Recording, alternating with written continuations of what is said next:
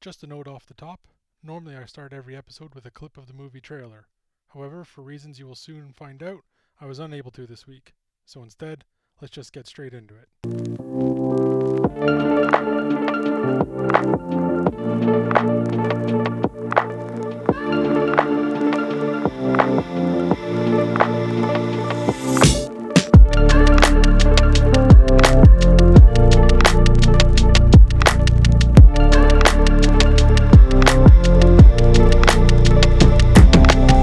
Hello, my name is Ciaran Vallely. Welcome to New Favorite Movie, the podcast where I put my movie knowledge to the test. Every week I invite a guest on to talk about their favorite movie, and based on what they pick, I suggest a movie that they've never seen. In the end, we see if my recommendation was successful. This week on the show, I'm happy to have a fellow St. Columba grad, one of my favorite people to go to the movie theaters with, the other half of my TIFF membership, and one of my oldest friends, Melissa Criminisi. Melissa, welcome to the show. Oh, it's a pleasure to be here. I'm so excited. Thank you for having me. I think this would be, it's still early days for the podcast, and this will be one of the first recordings that I've done, but I think anyone who knows us is eagerly looking forward to this episode. Too. So I think so too. And I think the movie speaks for itself, and we'll explain why. But yeah, no, I'm happy to be here. Thank you.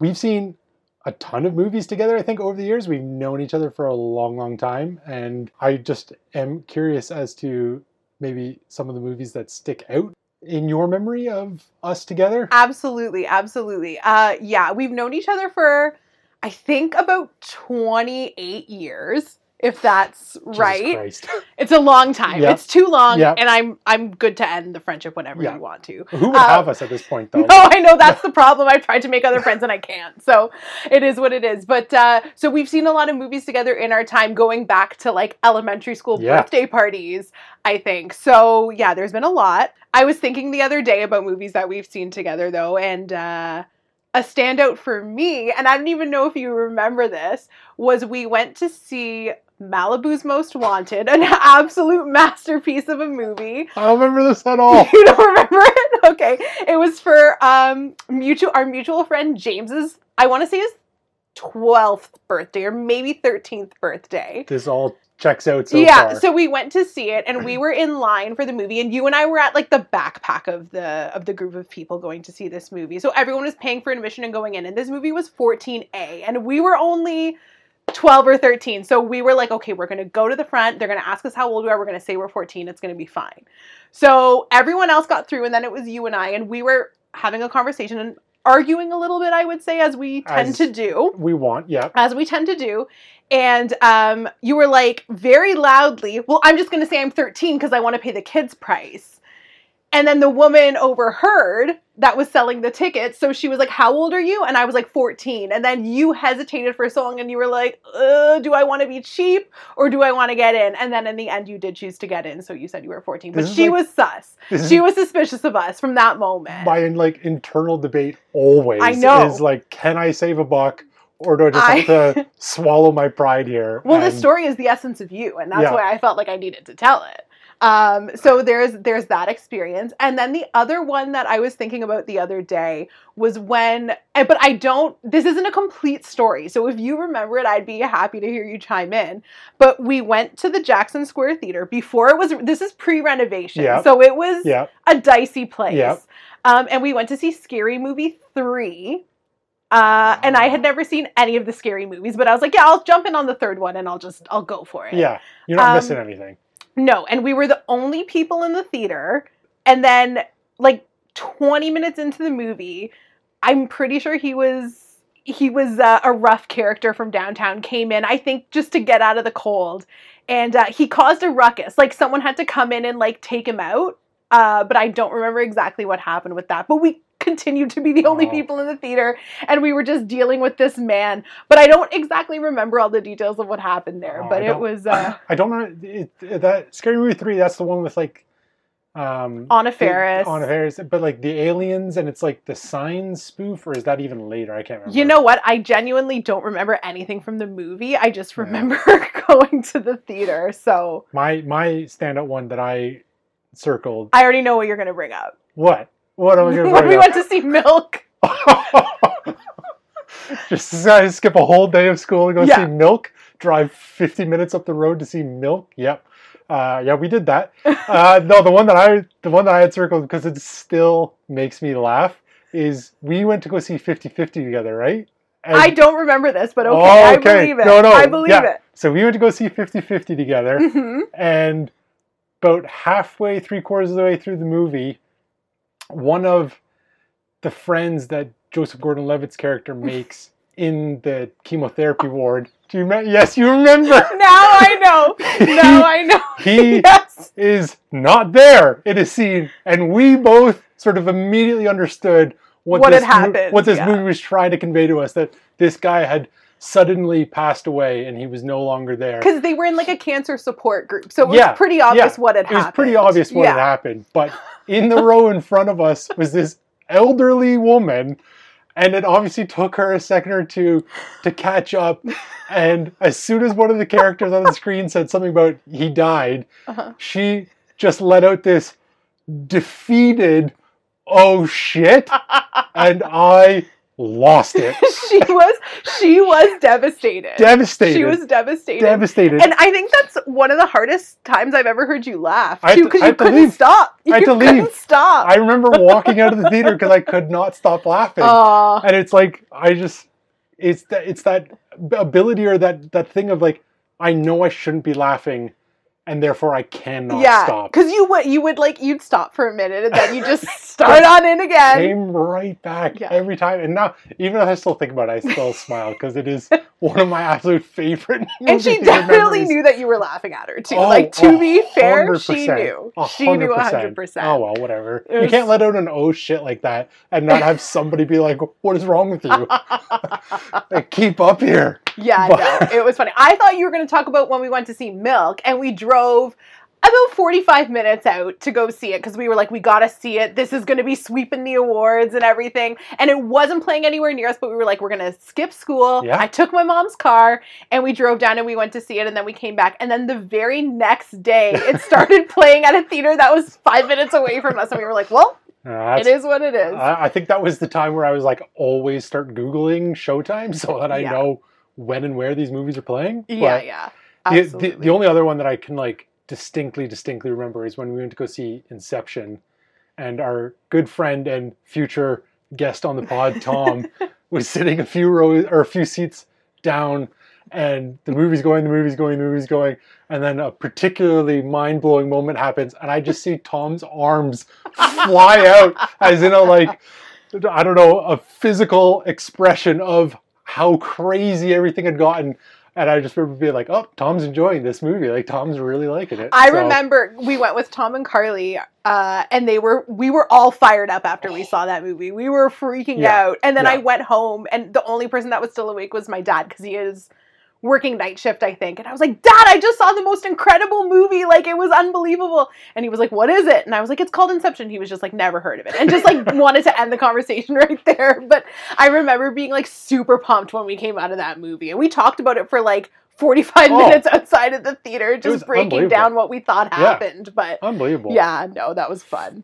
Sort of alluded to it in your introduction, but you are a longtime TIFF goer.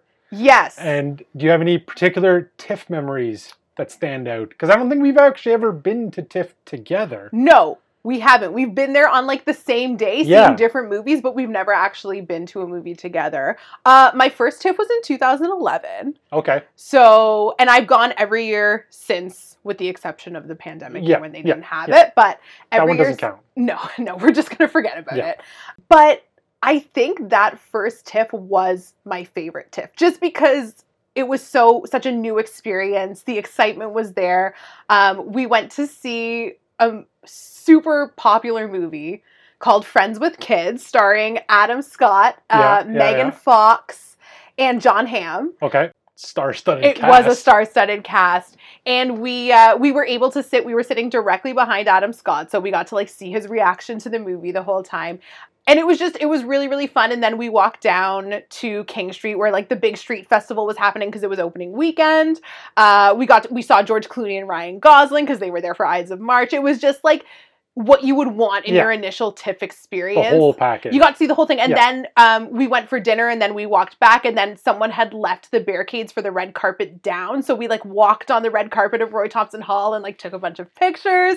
And it was so exciting. So like that TIFF experience was like what made you want to go back every year. So it was exciting. And then I remember one year too, it must have been like 2015, where we went to see Spotlight.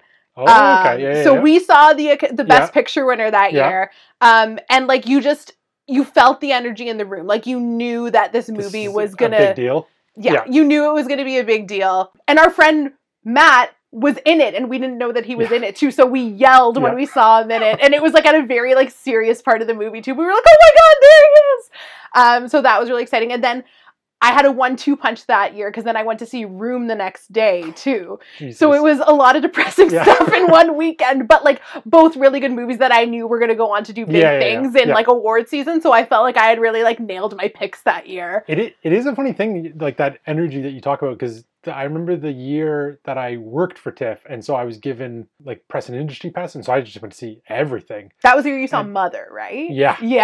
Well, there was an energy in that room. I bet. But I distinctly remember seeing Lady Bird and Three Billboards.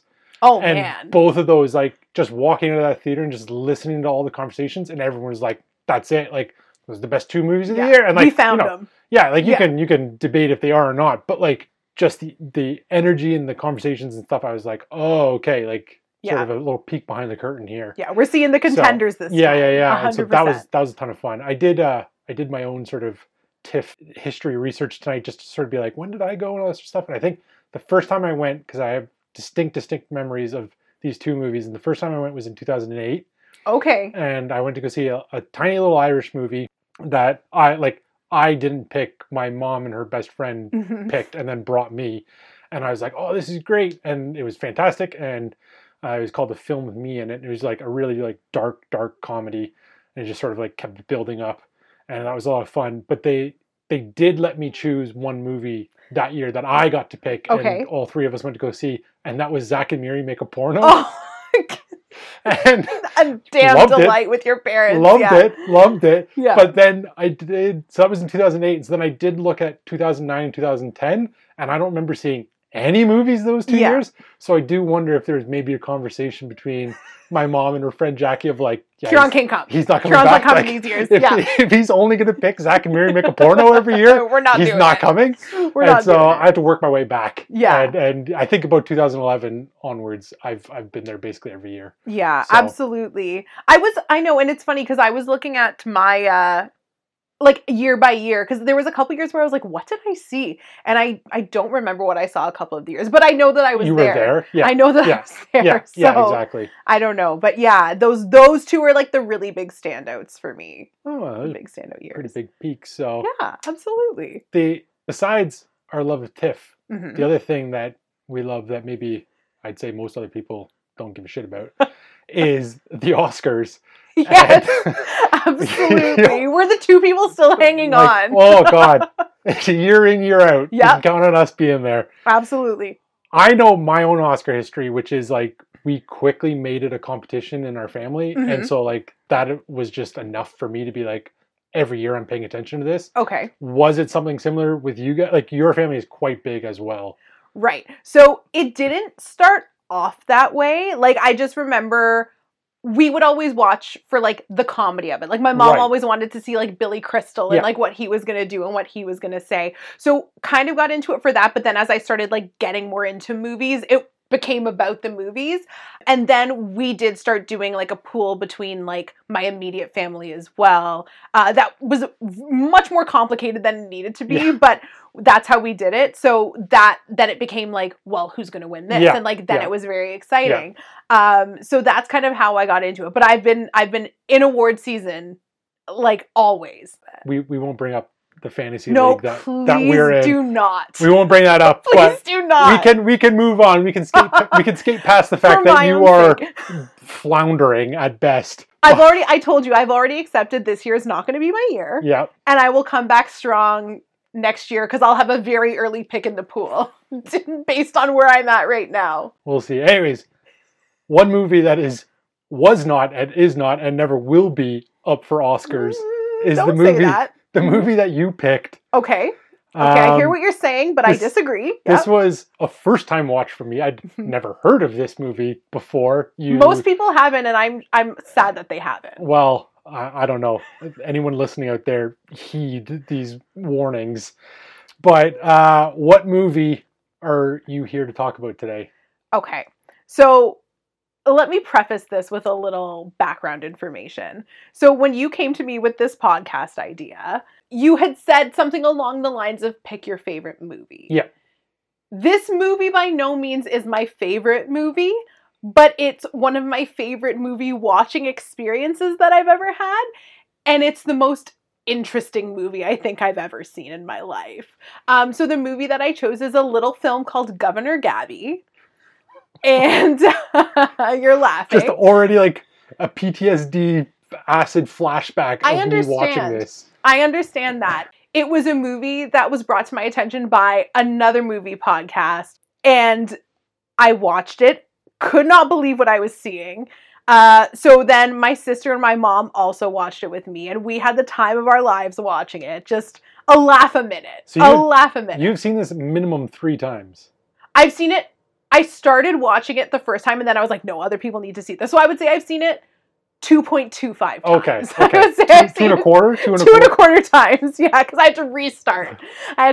For my mom and my sister.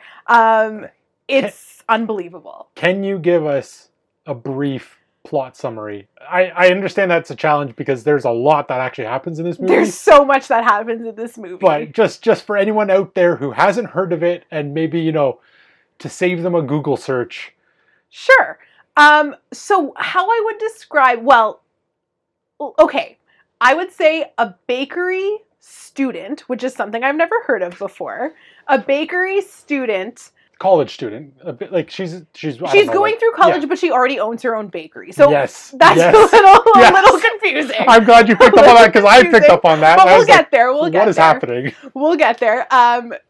Is accidentally put on the ballot for the governor of California, my understanding. Yeah. It's not 100% clear, but we learn, I think, that it's governor of California. Oh, it's definitely California. Yeah. And she has to navigate her new role. She wins, we should say. She wins. She wins. She wins in a very interesting way. And then she has to navigate her role as governor. There is a man that is trying to bring her down. I think he's the lieutenant governor. Yeah. Lieutenant Governor Balsey, but she calls him Balls. Yeah. Very funny stuff. Very funny stuff. And then hilarity ensues, I would say. I don't know if we could probably, I'll edit out the word hilarity, but disagree. Hard disagree. Normally, on the first few that I've recorded, I would ask the question of like, why is this your favorite? Yeah. Or like, what about it? Yeah. For you, all I have here is just why. I'm just going to leave it. You can answer that however you would like. Yeah, and I'd be happy to answer it. So I think that our relationship has always been, the foundation has always been, we need to rag on each other a little bit. I think it's always been like that. So I couldn't come into this and just give you a good movie. Okay. I couldn't do it. So I thought, let me give him the oddest movie I've ever seen, the least enjoyable, I think, to him movie he will ever watch. We'll get to that. Yeah, absolutely. It makes all of the wrong choices. It does every single thing wrong. And I knew it would be a challenge for you, and that's exactly why I picked it. But I also knew that I would enjoy a second watch myself. I was like, I can breeze through this, no problem. Because my tolerance for bad movies is extremely high. So I knew I'd have no issues. You are not wrong. This is, without a doubt, the worst movie I've ever seen. I'm so happy to hear that. I'm so happy to hear that. As you said, it literally fails across the board. Like there is 100%. Zero redeeming qualities about this whatsoever. What about the wardrobe? When they tried to move it, we'll get to that. Oh, we'll get to that. I have notes. We'll get to that. We'll get to that. Uh-huh. But this love of bad movies. Yes. This is absolutely something that you have that I just do not have. You don't have the tolerance for it. Do not have the tolerance for it. What I have is I have the love of like being in a group of people while a bad movie is being played. But watching a bad movie by myself is one of the most excruciating experiences. And maybe I should have said like call everyone you know, like, and bring them in here to watch this movie because they'll be blown away. I don't know, like last year, I don't know, the pandemic is messing with time, but last year we watched, as like a group of friends, we watched the two Chocolate Cities. I know. Yeah. Two of the three, it's a trilogy, two of the three Chocolate City movies, and both of them are terrible and really, really bad, and, you know, there's not a lot to say about them except that I'm pretty certain that they're like a money laundering scheme. That's why they exist. I think possibly. I think it's the entertainment value, but that's fine. But they are bad. But because we watched them in a group of all of our friends, I actually enjoyed the experience of watching in that group. Right. This by myself, after what was a pretty decent day of like work and life, like this just was brutal. Well, I texted you because I watched the second time around. I did watch it by myself because no one wanted to watch it with me. I don't know why. And it went down like a smooth glass of wine for me. Like I loved every second of it this time just as much as I did the first full view. I loved it. What is it like? Is it just the pure sort of train wreck entertainment of it? Yes. And it's just like, I can't believe it's happening. Right. Like I can't believe I can't believe somebody put pen to paper to write this. I can't believe someone filmed it. I can't believe that someone edited it. Like I can't believe any of it. And that like it went through all of those steps and people were still like, yes, this is good. This is good stuff.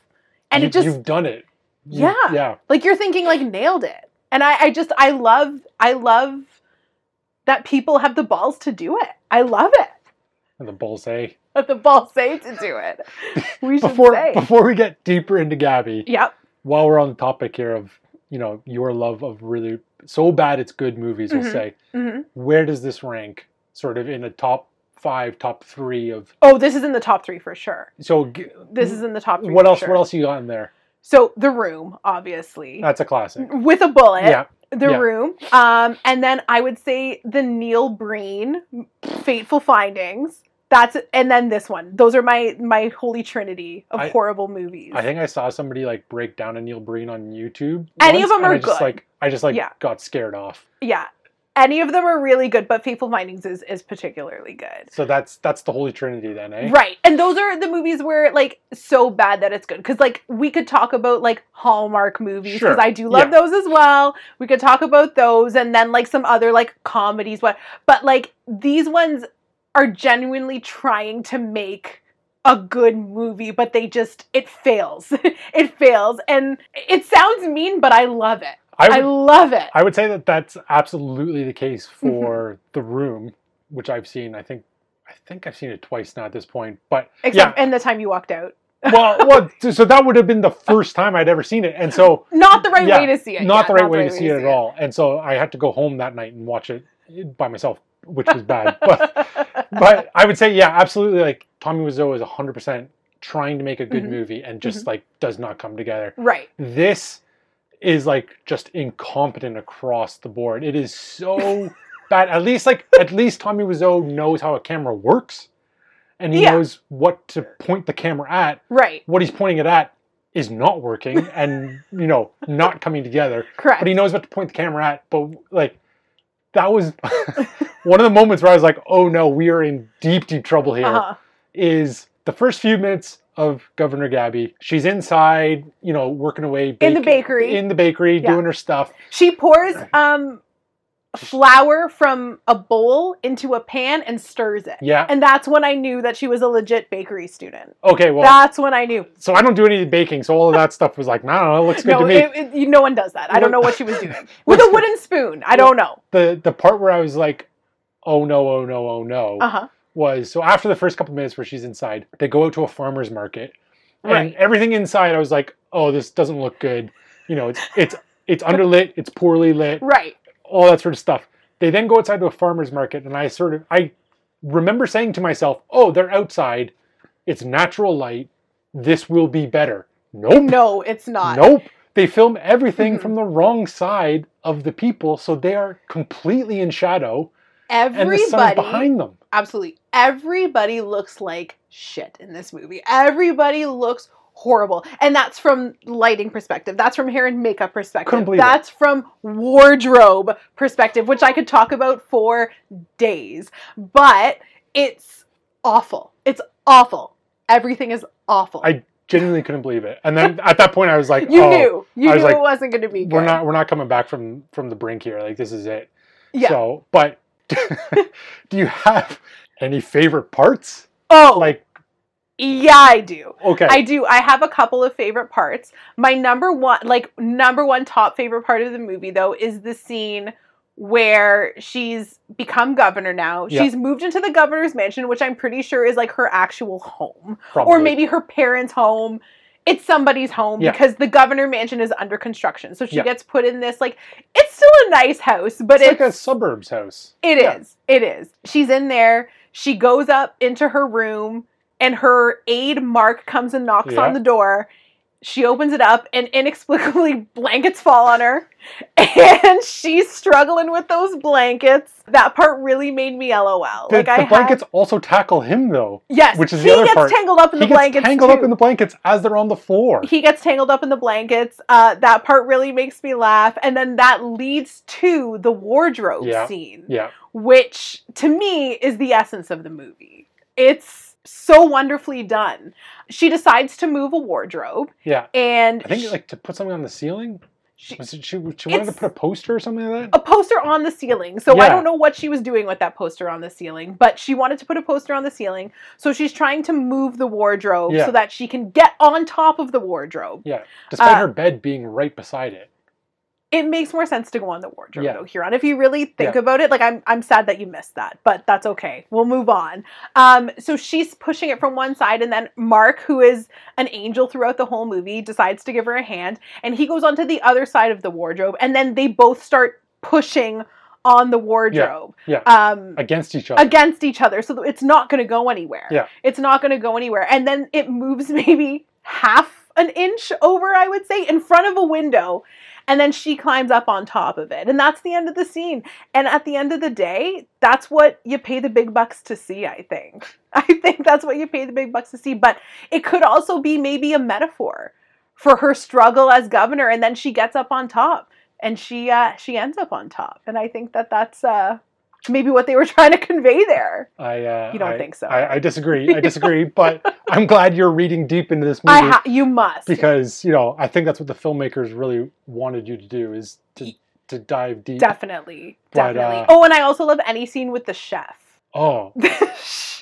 Chef's kiss. Those are incredible. Kiss. I don't know what nationality he's supposed to be. I think it's Italian. I would say Italian. But I would also argue French, but I'm not 100% sure. But his accent work is unparalleled. I think it's probably just like an amalgamation of, they probably just said European. Yeah. It's possible. He just went for it. It's possible.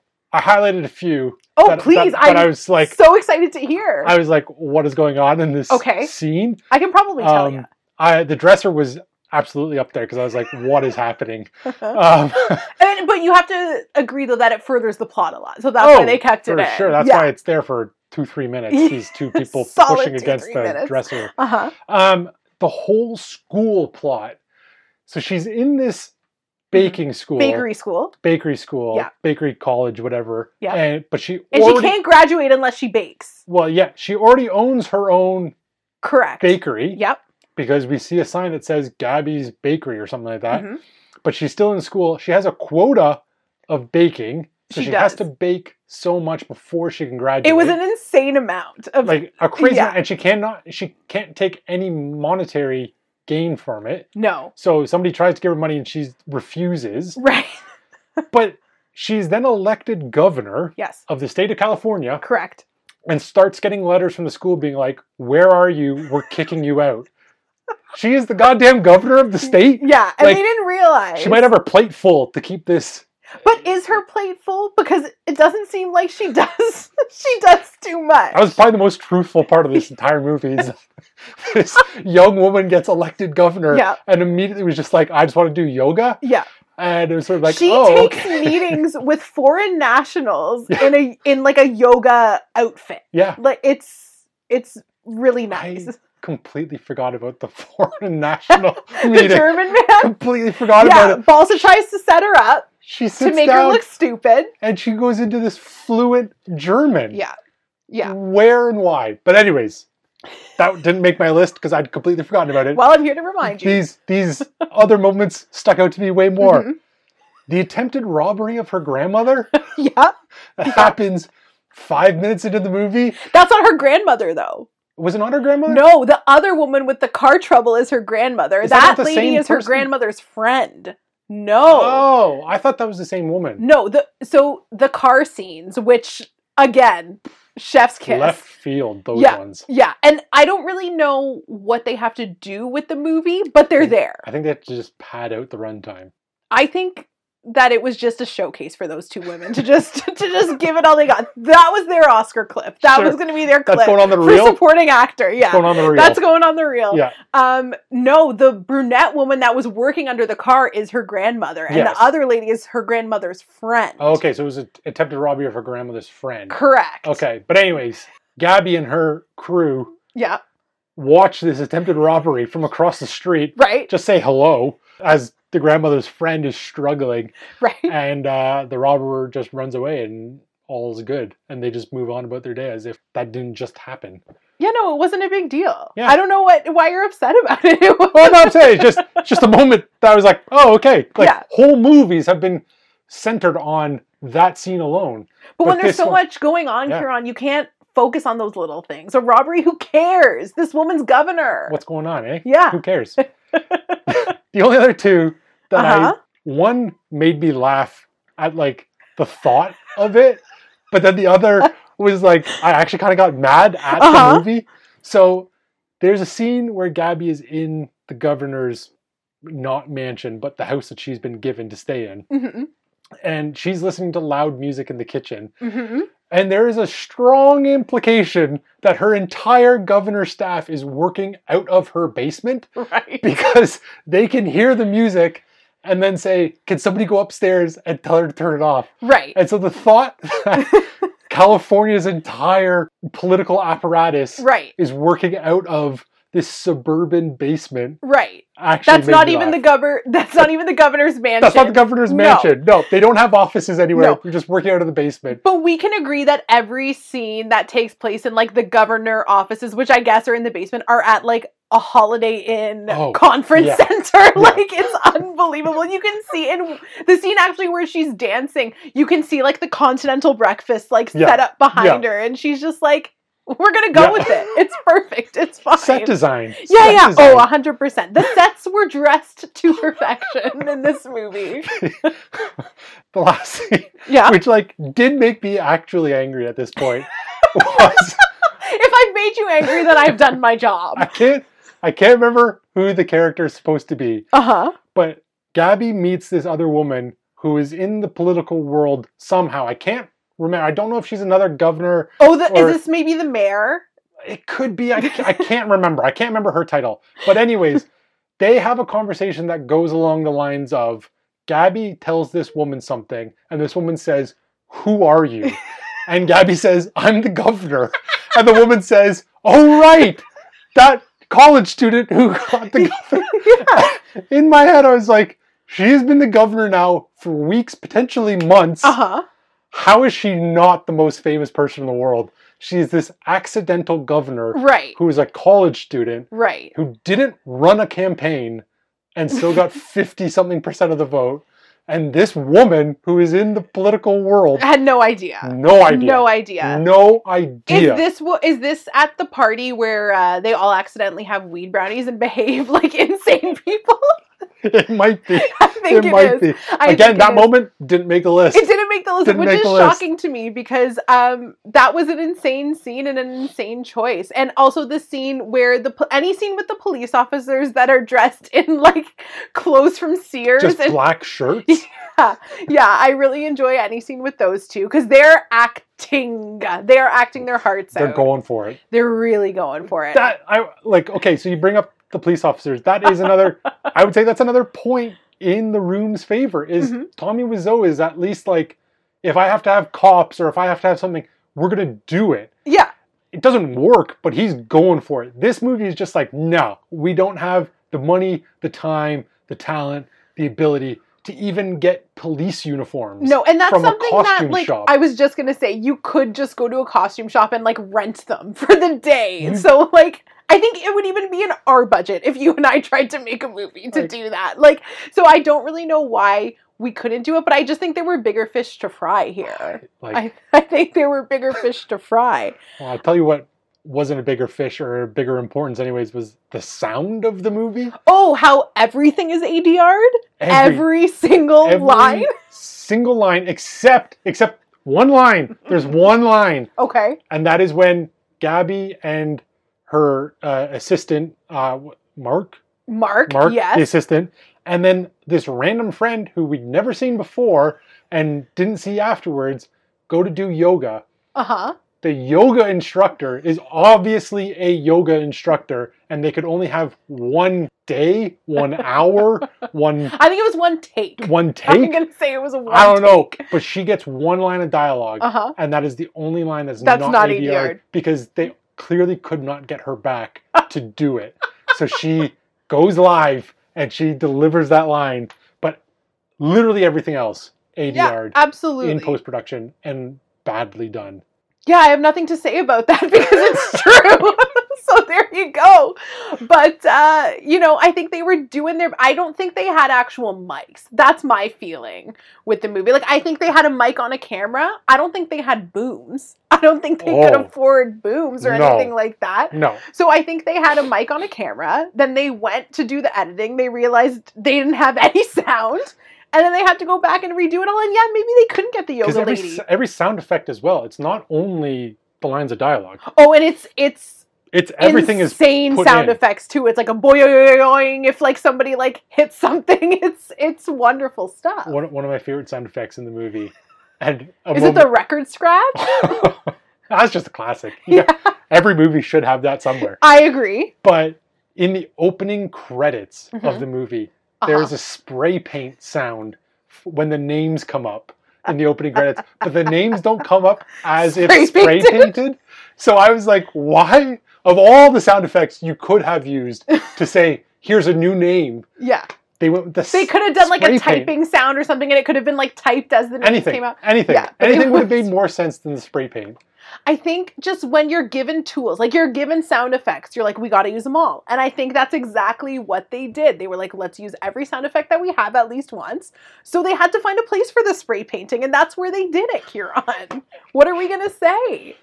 Can I ask you a question? Sure. Did you know that if you decide that like you can't be governor anymore, you can just hand it over to your friend that's a political science major, and that's absolutely acceptable? Also didn't make my list of outrageous moments because by that stage it was the end of the movie. You were probably mad. Well, it was the end of the movie, so I was already like, you know what? I have too much material already. Yeah, I'm going with it. Yeah, absolutely. But that clearly allowed. Yeah. I do want to ask, like, so. Yeah, you brought it up. You brought it up in your plot summary, like the lieutenant governor and sort of his two cronies who are, varying levels of competent.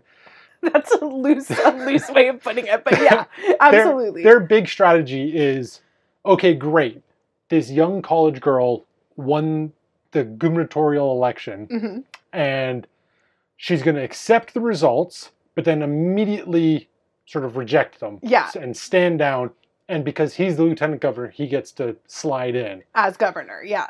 Did they know that an unknown college student was going to win the election? Because as plans go, it's not a great one. No. No, so, and I don't understand if that plan came into play once they realized that a college student won. So then they were like, okay, like, let's think quick on our feet. And now's then, our time to strike. This is our time. Or if it had always been a plan, no matter who won, but it would have been much more difficult if either of the actual candidates won. So I'm not sure. I'm not sure what the plan was there. I'm also not sure how the governor ballot is left to some college kid that's also doing ballots for the best baker in school competition. I didn't know that's how it worked. Like, we're Canadian. Yeah. So maybe we have a different system.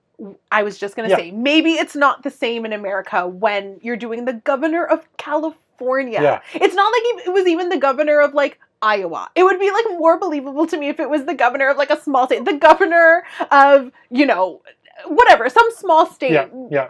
But it was the governor of California, which I believe is one of the most populous states I think in it's America. The most. So, yeah, a little bit far-fetched, but if that's my only issue with the movie, I'll take it. If that's your only nitpick, then hey. Yeah. If I really have to nitpick, that's maybe what I would say. Do you have any last defense? I've kind of,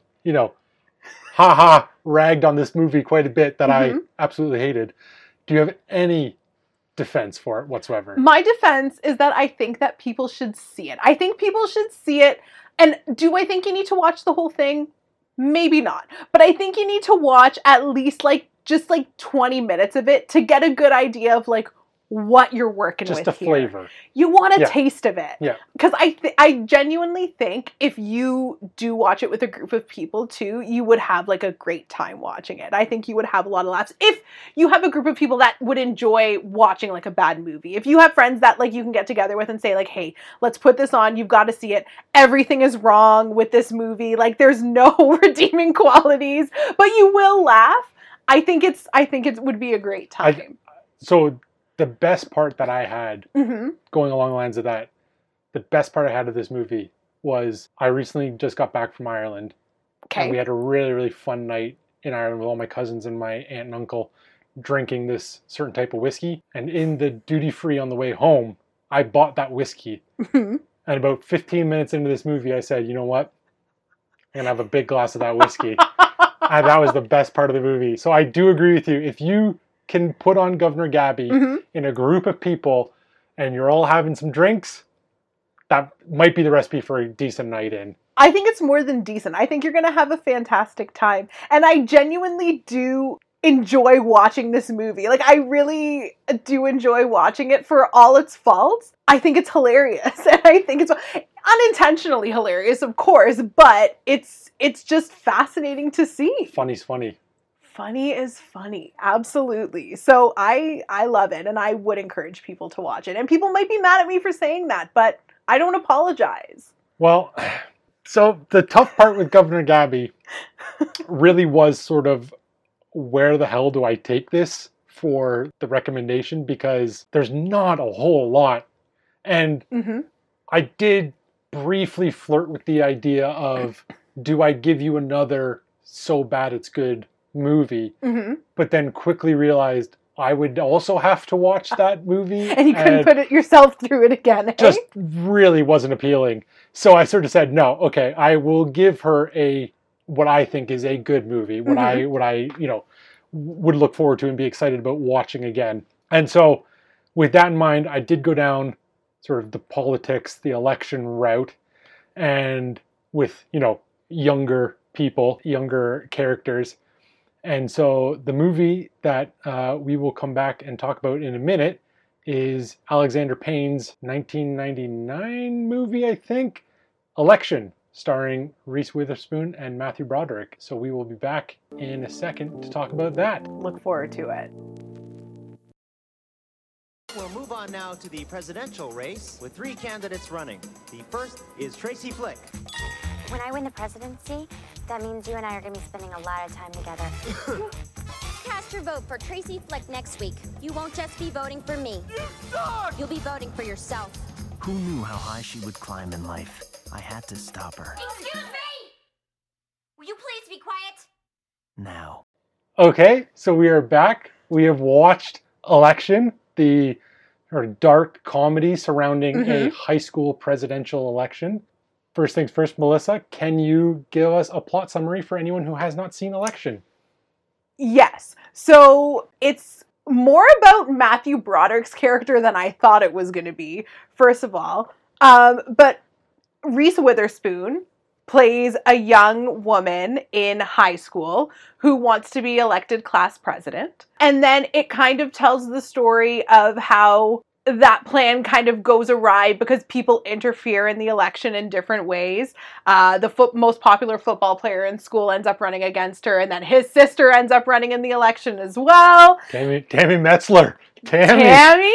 And then also you've got Matthew Broderick's character, who is a teacher at the school, and he's got some crisis going on in his life, and kind of takes out a lot of his anger on her. Oh, yeah. In my opinion. 100%. And that's, in essence, what happens in that movie. I think you're right. Like, the movie sort of really kicks off when he realizes, oh, she's going to win this election. And he's the, like, teacher liaison to the student... To the student council. To the student council. So he has the realization of, oh, she's going to win, which means I'm going to have to spend a lot of time with her next year. And, like, he does not want that to happen. So he goes out to try and find another person to run. And that's where the movie goes from that point on. Right. First things first. Of our three, so we have Tracy Flick. Yep. The sort of very, very, type A personality, overachiever. Mm-hmm. The most qualified 100%. person. Yeah. We'll throw it out there. The most qualified person. We have Paul Metzler, the injured star quarterback, who, pretty dumb. Very sincere. Right. I think a heart of gold. He does have a heart of gold. I was surprised that he had a heart of gold. Heart of gold. Yep. He seems like a genuinely nice person. He's pretty dumb. Or Tammy Metzler, who is obviously younger. She's the younger sister of Paul. I believe she's a junior in high school. Yeah, so I think she was a year younger, maybe 2 years younger. I'm not sure. But a bit of an anarchist, a bit of a rebel. Right. Not really down for this whole politics thing. No, and she's there for the chaos. She's there for the chaos. Yeah. Who gets your vote? I'd like to... The feminist in me says, you gotta go Tracy. But the realist in me, I know I would vote Paul. I genuinely didn't expect that answer out of you. No? Whatsoever. I thought... My vote's going to Tammy. I knew your vote was going to Tammy. I had Tammy no doubt about that. Every time. I thought for sure you were like, maybe Tammy, maybe Tracy, definitely not Paul. I would go Paul, and I'm putting myself back in high school. Sure. If I'm doing this vote. I'm putting myself back in high school. I would like to say that I would want the most qualified person to win, but I'm going to go for the school hottie, and I'm going to go for him as well because I feel bad for him because he's injured. So you put those two things together. Sympathy. Young Melissa. Sympathy vote. Yeah, young Melissa's voting for that. Well, Tracy Flick wouldn't be far off my ballot, but to be fair, it's Tammy Metzler 100%. And I knew that. I can remember two instances where somebody gave a Tammy Metzler-esque speech during a student council thing. One was at St. Clement, one was in elementary school. Do you remember? I don't remember this. It's Christian Borgazan's older brother, Alex Borgazan. Yeah. And he got up to run, I can't remember what position, I don't think it was for president or anything like that, right? But he was running for some sort of student government position. And he got up there and his whole speech was like, I'm really bad at speeches, so I'm not going to make one. Just vote for me. And I was like, well, got my vote. Of course, yeah. He sat right down and I was like, short and sweet. Yeah. And then I do remember in high school, this guy who did win because he was genuinely quite brilliant, but he gave a sort of valedictorian speech. I don't know what it was for necessarily, but it was something like that. There's 2 or 3 people running, and he gave a speech, and he likened the whole high school education system to our digestive system. Okay. And I was like, that's actually kind of brilliant. And it was like poking fun at things and all that sort of stuff. And I was like, So he had the charisma. Yeah, I was like, 100% he's getting my vote. 100%. And so, yeah, and 2 for 2. So Tammy would have cleaned house. Tammy would have done it for you. I know. Easy. I know. Yeah, no, I can imagine that for you. And I see it. But yeah, no, I liked him a lot more than I thought I would. Like at the initial start of the movie, I was like, oh, this guy's going to be an absolute tool and an idiot and everything, but he actually was very lovable. Like, I really liked him as a character, and I was surprised to find that I did like him as a character, but I enjoyed him. Well, I think with Paul, like, that's kind of the fun part of the movie, is that they show you a character or two in the opening few minutes or scenes, and then because the movie has multiple narrators, we get into everybody's head. Right. And so we can understand where everybody's coming from. Right. And so you get to see who they are behind closed doors and see what's really pushing them. You get a little bit of sympathy. I think the key thing with Paul is he has that scene with Matthew Broderick at the restaurant or something. Yep. The night that he wins the election. Spoiler alert. Spoiler every movie on here. Done it. He wins the election and sits down with Matthew Broderick at this restaurant and actually has good ideas. And like, yeah, he's seemed excited. Like he was into being president and wanted to actually make the school better. Yes. He wasn't like a stupid jock that got there and was like, well, I'm president and F everybody else, and I'm just going to like cruise on through this year as president and like captain the football team and just whatever. He actually seemed to want to make a difference at the school.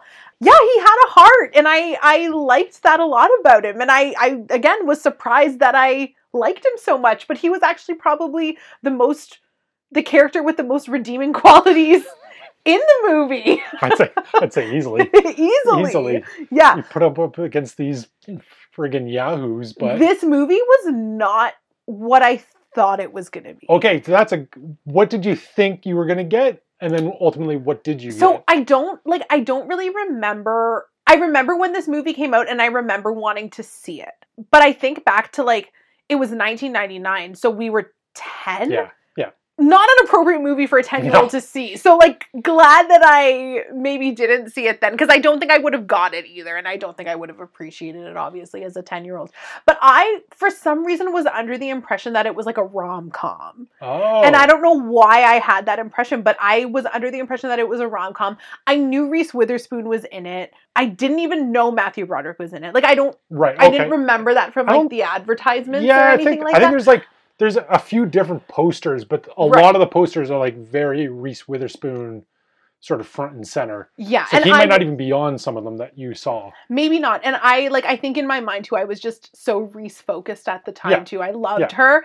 So I just don't think he was like even on my radar. So for some reason I thought it was a rom-com. I knew obviously that she was trying to be president of her high school, but I thought that her and Paul, like, it was going to be like an enemies to lovers kind of story. Okay. Where like they were both like going hard to be president and then they ended up, but that's not what this movie is at all.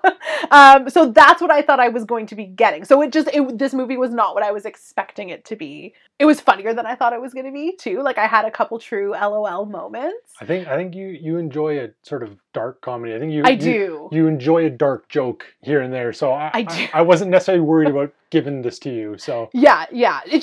But like I said, it wasn't what I was expecting. So it was a surprise in that, like I said, I thought it was going to be this one thing, and then it was this dark comedy. And I was going to read up on it before I watched it, and I'm glad that I didn't, because I went into it with like a completely open mind. So yeah. Where would you have this in terms of Reese Witherspoon performances? Because I think it's like at or near the top.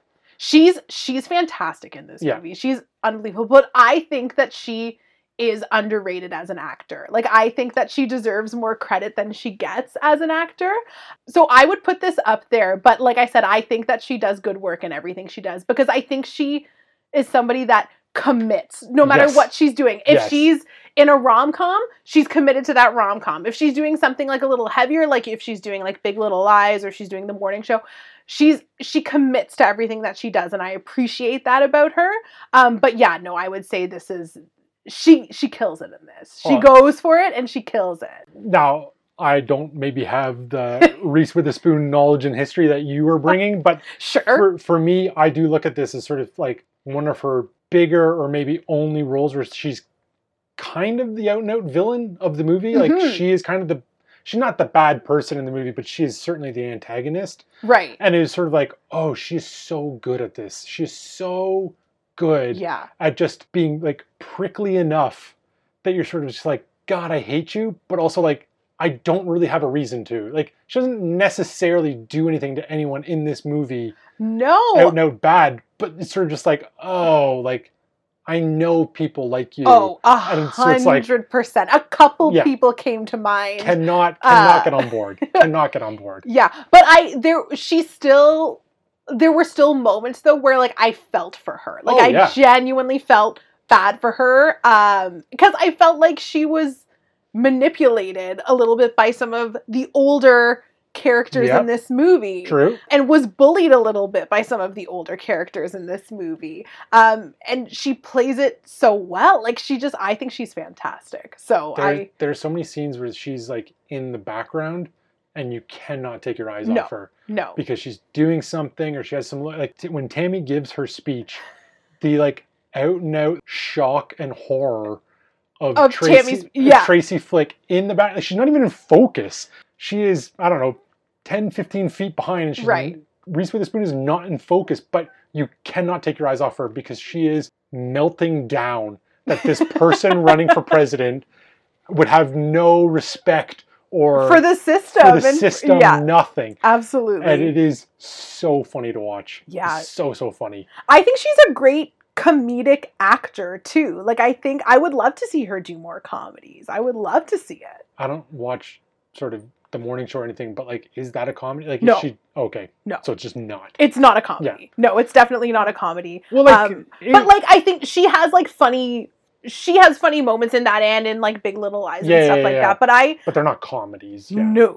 I did see Big Little Lies. I do remember, but like there's only a year or two before Legally Blonde, which is like an out and out comedy, and she crushes it. She's unbelievable in that movie. Yeah. I don't know, more comedy for Reese, I guess. I'd love to see it. I'd love to see her back in a rom-com. I know you don't agree with that, but I would love to see her back in a rom-com. I don't have to see all the movies. So if she wants to do it and it makes if you only see 400 that year, that's 401. That's you're okay with it. That's all right. As long as it makes you happy, then I don't have to see the movie. I'm certainly never watching Governor Gabby again. So we sort of talked about him a little bit, but Matthew Broderick is the other he was the other established star coming in. He's the other big sort of character. The two Metzlers get their moments here and there, but it is really Tracy and Matthew Broderick's character. Yeah. So, like, I'm sort of torn on him because I really, really enjoy Ferris Bueller's Day Off. But Ferris Bueller himself is a bit of an asshole. Right. And so, like, if you had a friend like Ferris, he would be exhausting. Oh, absolutely. Like, just exhausting to be friends with. So him in this movie is actually my, like, favorite role that he has done. So yeah, I think Ferris Bueller is still my favorite, but I can understand where you're coming from with that. I hated him as a character. I hated him. I thought he's so good at it though. I know, so good at it though. Like, so the fact that I hated him so much speaks to how good he was. But I thought he had no redeeming qualities. Every time something bad happened to him, I was like, you know what? Rightfully so. You deserve it. You're a terrible person. And I hated him. Like, I hated him with every fiber of my being. But again, like, this is, I think, what makes the movie, like, so well done and is so intelligent is that the first things we learn about him is that he keeps winning Teacher of the Year and that he loves being a teacher. And so you're sort of like, oh, okay. Like, that's the footing that we start off on. Yeah. And then the rest of the movie is just tearing him down piece by piece, moment by moment. And you're just like, oh God, he's always been this sort of damaged loser. But like, you know, teaching in Omaha, I don't know, maybe it doesn't bring out star there. Doesn't bring out the best and the brightest. So he's the star. But like, it is pretty, the escalation of things going bad for him is so much fun to watch. Yeah. And like, it's just, he becomes like more and more like pathetic as well. And like, I would think as he became more pathetic, just like my personality, I would have a little bit more sympathy for him, but I had no sympathy for him at all. I had absolutely zero sympathy for him. And I was like, you know what? Every bad thing that happens to you is deserved, and you are a terrible person. And I can't stand you. Like, right down to his quote unquote happy ending. He's telling you again in his narration, oh yeah, life is good. But everything that we see in his life is good. For a fucking sucks. Yeah. And it is just pathetic. But it's well deserved. It's well deserved that he has a shitty life. So the ending that we bring up apparently was not the original ending, Oh, or not the okay. first option anyways. And so in doing a little bit of research, the ending that I found was that he actually stays in Omaha after he gets Okay. let go and from teaching. He stays and becomes a used car salesman because he gets hired by a former student, which like you're just nailing. That's awful. Just nailing the patheticness. But so he then meets Tracy because she comes in to buy a car. Mm-hmm. And like they sort of, talk back and forth, whatever, and sort of resolve their differences. And he signs her yearbook, and that's how the movie ends. Okay. And so after reading this, I was like, oh no. The ending that we get is so much better. So much better. It's so much more vicious. Yeah. And it's so much more, it's just nicer. Like, When for me, anyways, to watch absolutely, it, just like, nicer. All these years have passed now, obviously, and like we're far into the future when we see like I'm going to call it the epilogue. Like it's kind of the epilogue. We see where he ends up and everything, and the fact that he sees Tracy and still feels the need to like throw the drink at the limo, like it just goes to show like so much time has passed, but he's still that bitter. Like, and it's perfect. But that's like what we're saying is because in the narration of that moment, he's like, yeah, life is good. Yeah, things are great. Things are great. And I saw Tracy and, didn't really think about it. Mm-hmm. But what you're seeing is this the exact opposite loser take out, years of frustration on this young woman who's become successful. And he just cannot handle it because he knows his life sucks. Right. And his life sucks because he did something so stupid. Yeah. So stupid. When he threw out the 2 ballots that caused her to lose when she had actually won. And then that kind of ended up like ruining his career as a teacher, which is an unfortunate choice to make. But yeah, maybe you do deserve to have a shitty life for interfering with a high school student council election. That's the thing. How pathetic. That's the thing I love is that the stakes are actually so low. They're so low. But these people go to, like, they die on that hill. All of them. Oh, absolutely. Die on that hill. This election was taken more seriously than the election in Governor Gabbi. Oh, God, and it's a high school election. Tammy spells it out. Nothing changes. No. It doesn't matter for anybody except who wins. As president, yeah. And it's just like, no. All of them are gunning for this thing. So, I know. It was, I was thinking though a little bit, and I was like, I wonder, this is just where my head goes. I wonder if any teacher hated me that much that they would have done that to me if I had run for student council president. Well, you never did then, no? In neither. No, in high school or elementary school. I just didn't feel the need. I just rode the coattails of whoever did it so that I could like reap the reward without doing the work. And I think that you and I are similar in that way. I think I was probably riding your coattails as you were riding their coattails. Yeah, so. Absolutely. And I was fine to have you do that. Yeah. I was fine to have you do that. The only teacher, when you said that came to mind, she didn't hate me. She actually loved me, I think. But Miss Station in grade 8, she was that teacher that the first day of class, she was like, sit wherever you want, no problem. And I sat at the farthest desk from her in the classroom. And within a week, I was at the closest desk to her. Correct. Because she just knew, got to keep eyes on this guy. Yeah, there was no teacher that was more eager to call people on their BS. And you had a lot of BS going at that time. I loved her. She was fantastic. Me too. But yeah, I was thinking about that. I was like, I wonder if any teacher hated me that much that they would have done that to me. But I don't. There's one that comes to mind, but he's no longer with us, so I don't want to speak ill of him. But we'll let that go. Let that go. Please. The only other bit of trivia, which when I read it, I was like, it makes sense. It's still a little surprising, but it makes sense, is apparently Barack Obama told Alexander Payne, the director, that this is his favorite political movie. I don't know. Maybe that's because it's like actually a perfect snapshot of American politics. I don't know. But I love that for Barack. I might not disagree with him. Like, this might be up there for me. So I normally don't enjoy a movie about politics. It's just not my style. If there's 3 things I learned in this pandemic, I don't like movies about politics, I don't like movies about space, and I don't like movies about the ocean or being underwater. Okay. So the fact that I got through this and enjoyed it, to me, I'll take it as a huge win, and I think I agree with Barack. It's up there. I don't know. I don't want to jinx anything, but you've sort of maybe shown your hand here. Like, was the recommendation successful? Did you enjoy Election? I would say that the recommendation was successful. I did enjoy Election. I'm glad that I watched it. But I think if I had to watch another movie again, I would go back to Governor Gabby. It's absolutely hopeless. Like, oh my God. I don't know if I can invite you back for another episode. No, you probably shouldn't. This should probably be the end for me. Well. No, but I did enjoy it. I did enjoy it, and I'm glad you recommended it to me, and I'm glad that I saw it. And I'm glad that I now know it's not a rom-com. Well, the more we know, I guess. Yes. Anyways, Melissa, I guess we can probably wrap her up there. Thanks for being on the show. My pleasure. Thanks for Friendship? Me to Governor Gabby, and I don't know, our friendship that night. I think that was the lowest our friendship has ever gone, but we're coming back. We're coming back. That's fair. No, I think that's fair. I really tested you here, but you know what? You passed the test because you did make it through the movie. So congratulations to you. Never again. Until we get our hands on Chocolate City 3, I think we're waiting. A hard pass on any and all so bad they're good movies.